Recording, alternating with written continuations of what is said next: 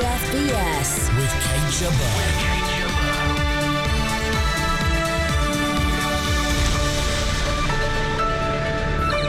Russian spies, a bunch of bunglers, or the cream of the crop? Exploiting the military, why far-right extremism likes a man in uniform? Why is no one joining the army? Recruitment problems in both Britain and America. And the First World War like you've never seen it before, from Oscar-winning director Peter Jackson. They're real people with all the nuances and subtleties of human beings.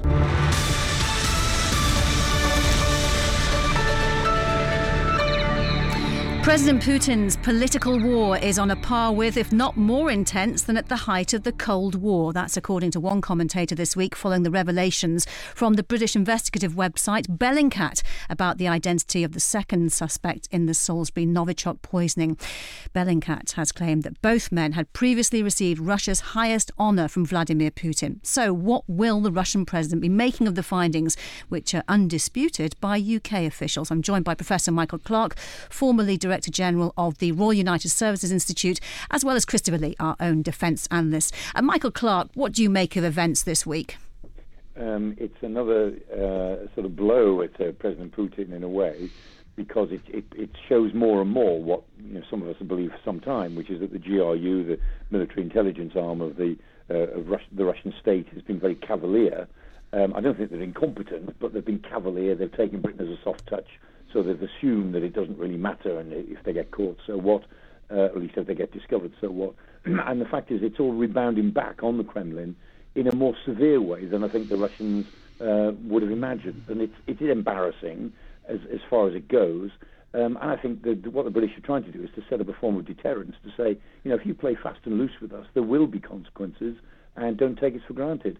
We'll see how the Russians react to that, because we're not near the end game with all of this yet. It's got quite a way to run for a while yet. So, Christopher, how do you think the Russians will react to this? I think what they're doing at the moment is as expected, and that is that within Mr. Putin's office, he's actually doing something which he's never had to do before, and in fact never has done before. And that is saying, I want this organisation, the GRU, the GU, to rethink what it's doing, how it's doing it, and how it's reported. The GRU does not have to report to Mr. Putin. It reports to the Defence Ministry and the Chief of the Defence Staff. And somehow this whole thing has got out of hand. And excepting for one thing, they are sort of almost going along with Mr. Putin's idea, and that is that they can do anything as long as that they don't embarrass Mr. Putin or Mr. Putin's office. And I think that that's about to change. And what Professor Michael Clarke, do you think the role of Bellingcat, this investigative website, is in all of this? Well, it shows what you can gain with open source intelligence. I mean, they're just very good. Long before this blew up, Bellingcat had a good reputation for investigative forensics, really, in cyberspace.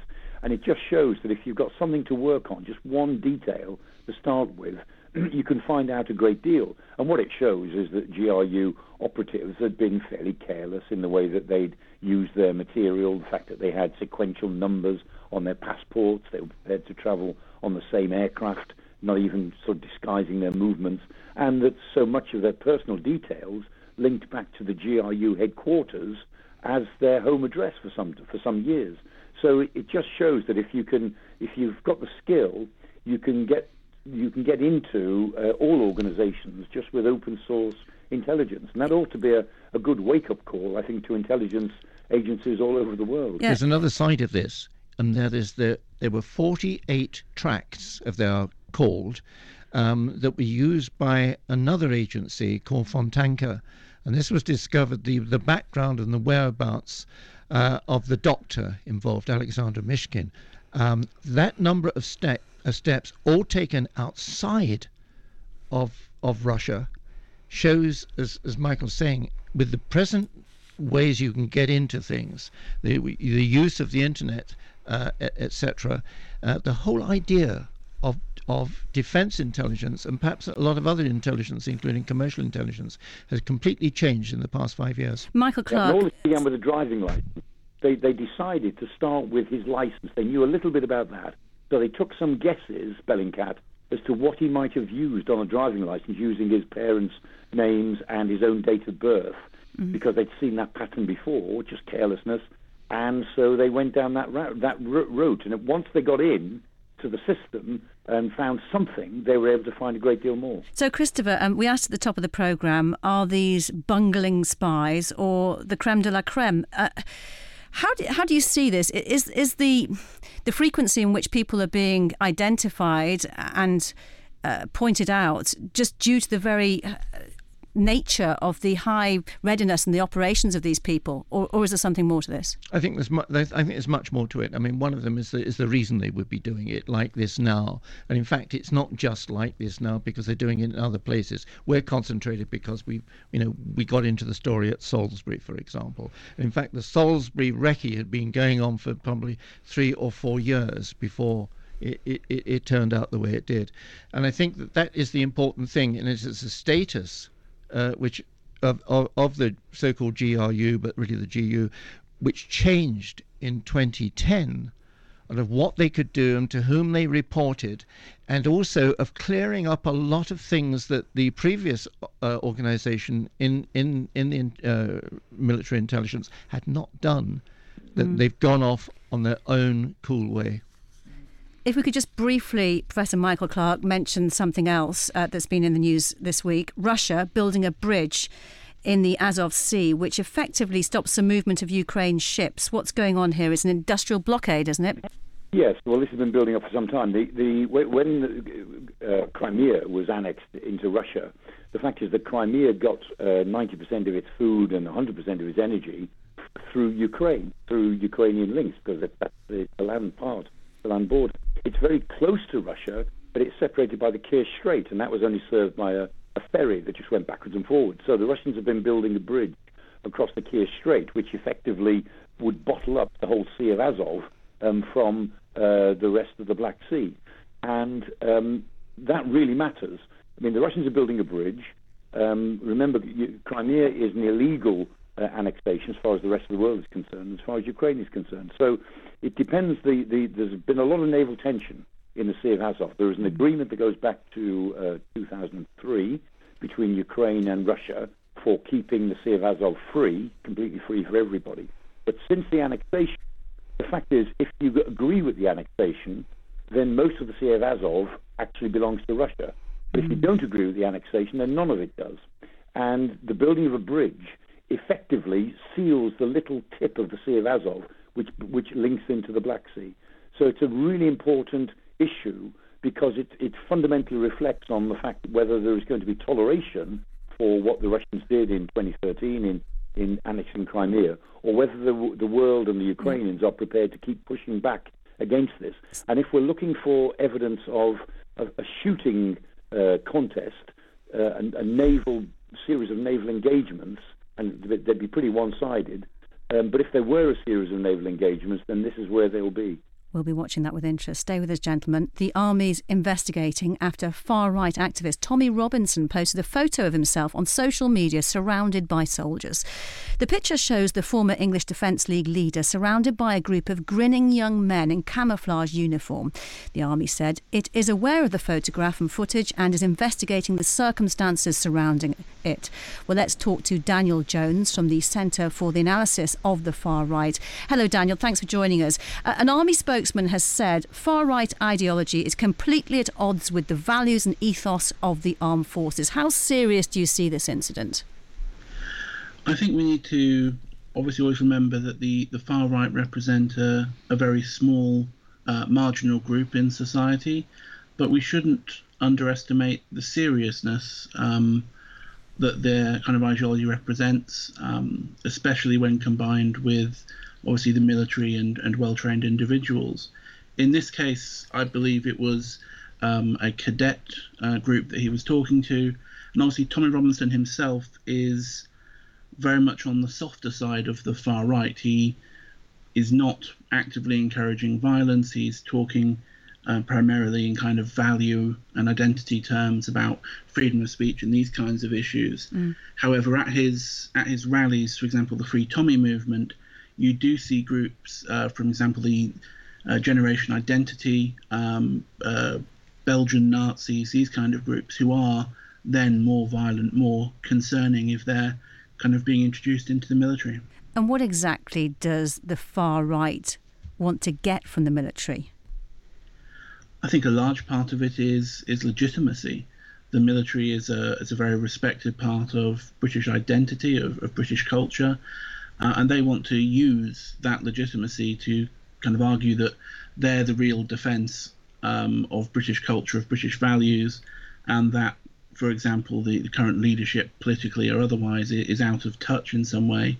And there's obviously the practical steps as well, in that getting into the military for the more extreme elements of the far right gives them access to well-trained individuals, potentially to munitions or explosives, and can actually lead to a great deal of harm in society. So from your experience, what do they tend to do? Do they try to put people up that will then join the armed forces, or do they try to influence people once they're in? It's been a mixture of the two. So historically, they've, for example, had members who've joined the Territorial Army, and if you go back to the 1950s, 40s and 50s, the Union movement was trying to recruit, I believe, around the Parachute Regiment.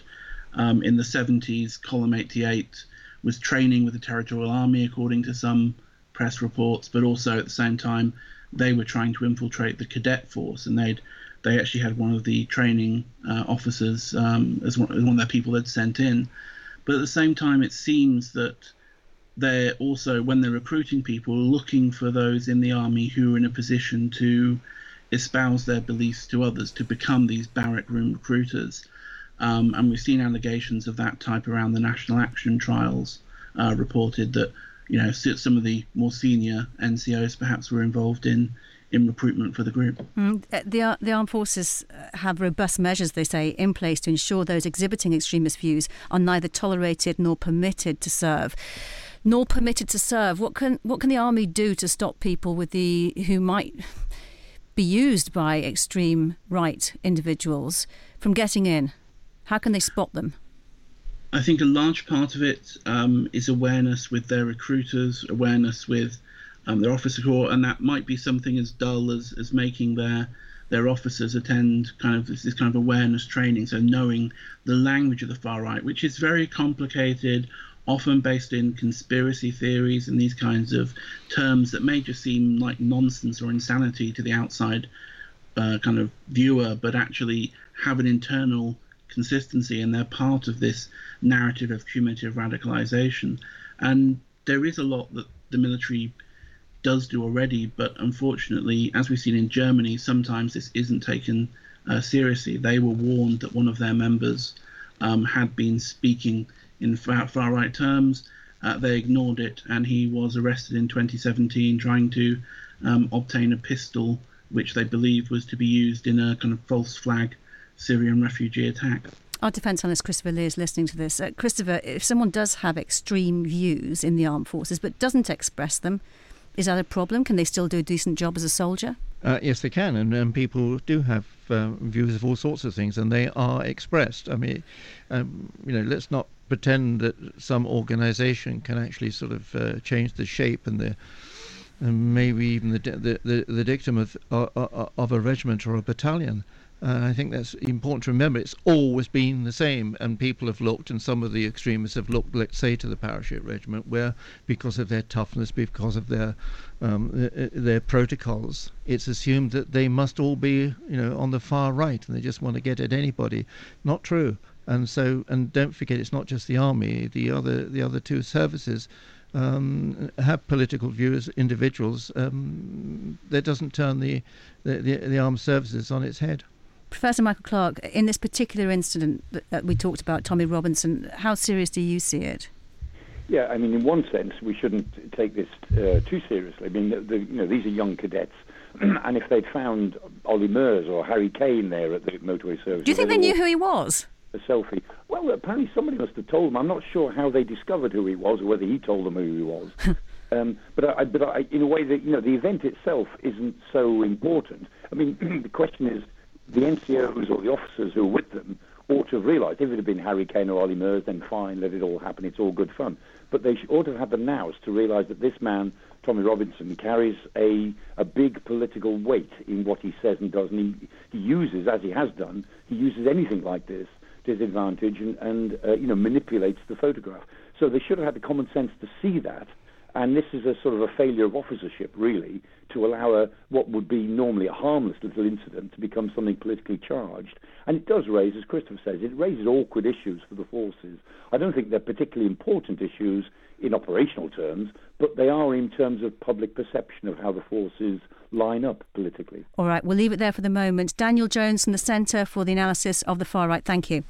Sit Rep with Kate Gilbert. Still to come, what's going wrong with recruitment to the US Army, and the new documentary bringing colour and sound to film footage of the First World War. BFBS Sit Rep. 4 former Northern Ireland secretaries have written to the government calling on it to prioritise support for victims of the Troubles, over spending £150 million on new investigations. Lord Hayne is among 9 peers to have responded to a consultation on how to deal with the legacy of the conflict. Here he is speaking yesterday. The DUP is saying it's wrong to pursue members of the armed forces, as, by the way, many retired soldiers are now being chased and investigated, but paramilitaries don't seem to be. The DUP is saying exempt them. Sinn Féin is saying only concentrate on them, don't focus on paramilitaries. Actually, the priority should be what has not been done, which is to support victims. Professor Michael Clarke, Lord Hayne goes even further than that. He wants to give the money that would have been spent on investigations to the victims' families. What do you think of that idea? I think that would be quite a good idea, to be honest, because there's no appetite in Parliament or in the country to carry on with, as it were, witch hunting against the armed services for things that happened a very long time ago, and for all the reasons that we mentioned. And that there is, in a sense, a fund of money being allocated to this. And he's absolutely right that the people who come last in the priority order are the victims. And if this whole process is about reconciliation and moving on, then the best way to develop reconciliation is actually to make sure that victims are fully recognised and that there is some form of compensation. So I fully support what is being said here, because I think it's the best way to take a step forward. And if you look at other conflicts around the world, Lord Hayne himself was intrinsic to the apartheid conflicts in South Africa. The way to get reconciliation to move forward, or in Bosnia, or in Liberia, or in Sierra Leone, is that you have to actually, take a step away from the restorative justice element towards restorative rebuilding. And I think that's what he's talking about here. Christopher Lee, can you see any case for actually going through with these historic investigations? I can see a case for doing it if you're part of the victims here, families, etc., and they hold a long grief. I'll tell you one thing that is worth looking at, though. If you see where there have been investigations before, and this is not new, you will find it's probably no more than a handful of convictions as a consequence of the investigations. And there are those who would say, listen, you are not going to resolve some of the deeper thoughts of those people just by doing what you're doing now. You're much better, even if you just don't do anything at all, it's time passed.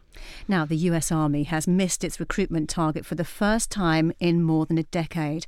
Its Chief of Staff says the shortfall of 6,500 soldiers is a warning light. SitRep producer Gisela Waldron has spoken to Malcolm Brown from Feature Story News in Washington. Well, there's a few things at play. First, they're actually trying to increase the size of the military, so the hurdle they're trying to climb is already a little higher than it's been in recent years. But there's a number of factors at play. The big headwind, it seems, is the economy, which is a good news, bad news scenario. Good news, the economy's doing really well. Bad news, that makes it hard for the military to recruit. So with unemployment at 3.7% just last month, that represents a huge draw from the private sector on the kinds of young people that the military might also want to get their hands on. A few other factors at play as well. Motivation. We're starting to see a generation of young people entering the military now who were born after the events of 9/11, which was a huge motivating factor for people to join the military.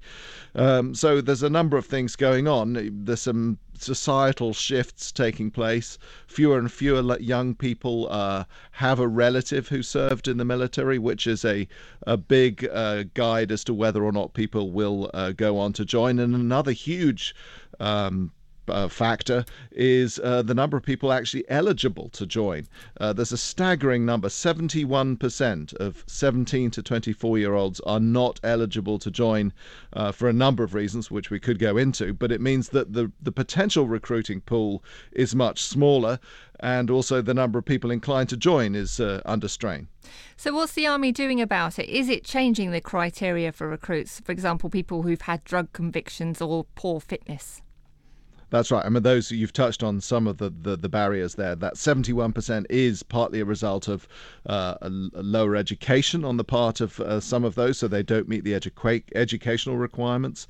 There are people with criminal records, especially drug convictions, and obesity is another huge factor, just physical fitness, inability to meet the physical standards of the military.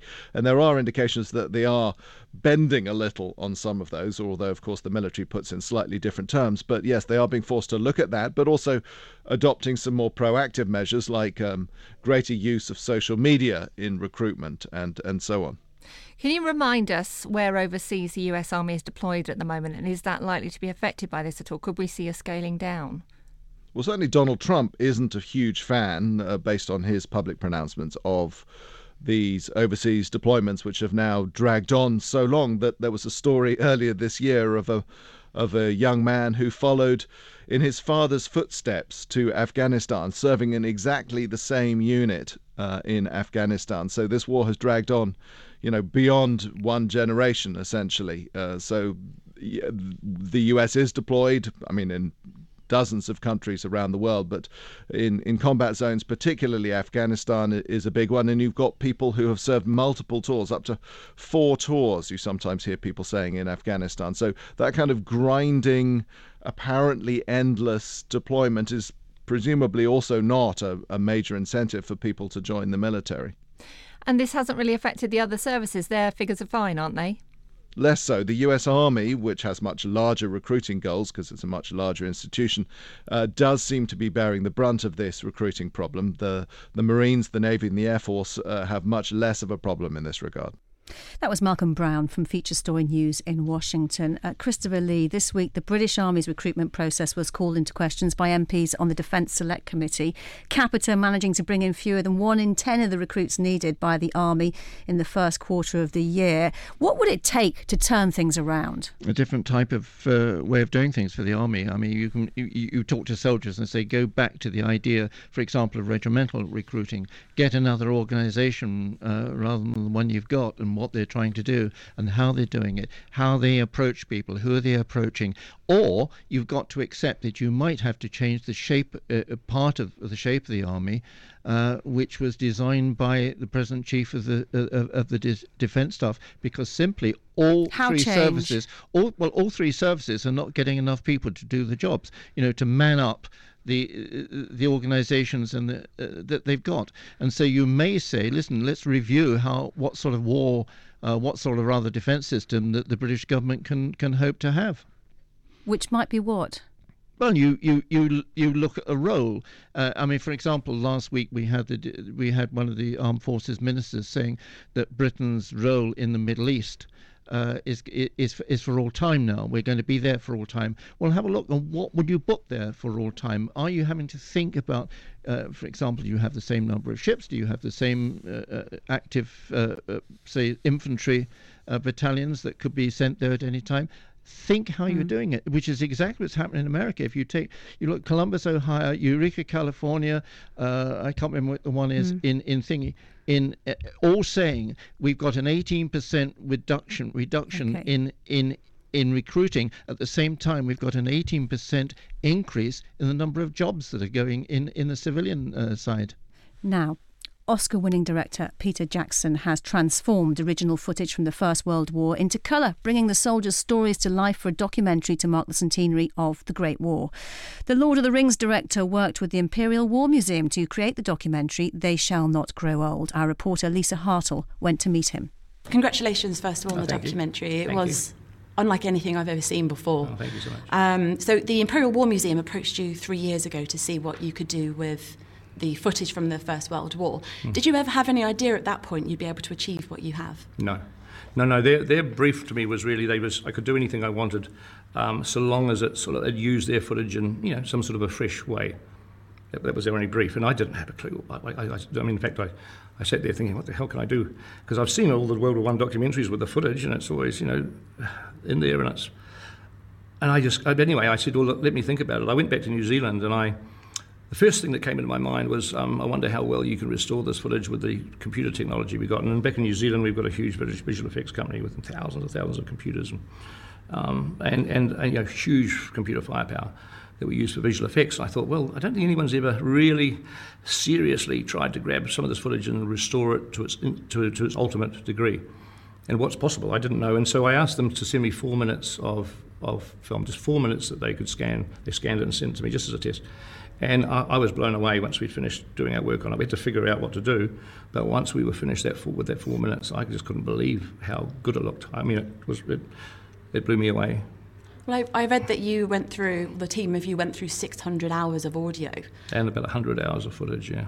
And did that, after going through all of that, did that change your perspective on the First World War at all? Yes, it did. Well, I like this movie in the sense that it's a very honest film and that it made itself in a way.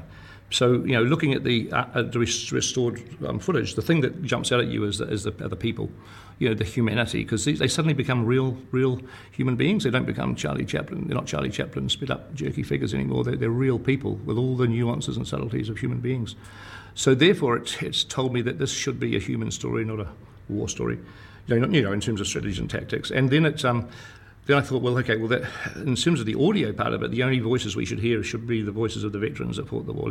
So it's sort of one thing led to the other. It sort of made itself in a way. It sort of told me what I was simply following the lead that the film and the sound was taking me on. And so then I started to get all the audio, and I said to the BBC and the Imperial War Museum, I said, don't send me any audio from when the men are very old. I don't want 80, 90-year-old men. Just send me audio that you might have done in the 1960s, 1970s, when some of the guys, if you were interviewed in the 1960s, you're not much older than I am. You're quite young. And so, they're not ancient old guys, and they're quite vibrant, and their memories are not, they're pretty sharp. And so I got 600 hours of this audio, which was unbelievable, incredible stuff. And the thing that stood out from the audio is the lack of self-pity that these guys had. We've imposed a lot of pity on them. We've imposed our own view of the First World War, that we sent these young guys to the meat grinder, the slaughter of the Western Front. And that on one level is completely true. That's not an accurate description. But the soldiers themselves didn't view it like that. I mean, one of them, the best quote that the one guy says, and it's not just a single guy. It is very representative of all of them, and I think it's probably summed up the First World War in my mind now. But anyway, as he says, well, it was like an extended Boy Scout camp with a spice of danger thrown in, just to liven things up a bit. A Boy Scout camp with a spice of danger thrown in, and that's sort of how they felt about it. That was the film director Peter Jackson talking to Lisa Hartle. Professor Michael Clarke is still with us. That's quite a way to describe it, isn't it, Michael? Yes, and it does get to the human heart of this, really, is that we've been brought up on the sort of, oh, what lovely war version, the Blackadder version of the First World War, and we talked about this on this programme a few times. It wasn't as much of a grim meat grinder as all that. It was certainly a vicious war, but most of the troops were in the front line for 2 weeks at a time, and then they were back, enjoying the Boy Scout camp, as it were. So it isn't that anybody enjoyed it, but they did actually survive in a way that young men and young women are able to survive in very difficult conditions. Professor Michael Clarke, thank you for your time today. There we will have to leave it, and They Shall Not Grow Old is in cinemas next week. I'm afraid that's all we have time for this week. Don't forget, you can get in touch on Twitter. We're at BFBS SitRep, and while you're online, you can sign up for the podcast. Just search for SitRep in all the usual podcast places. I'm Kate Chabot. Thanks for listening. Speak to you again next week. Bye-bye.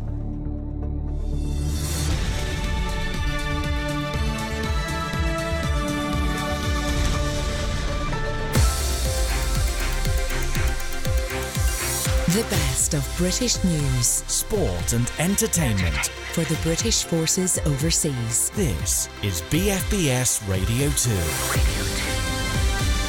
Defence Minister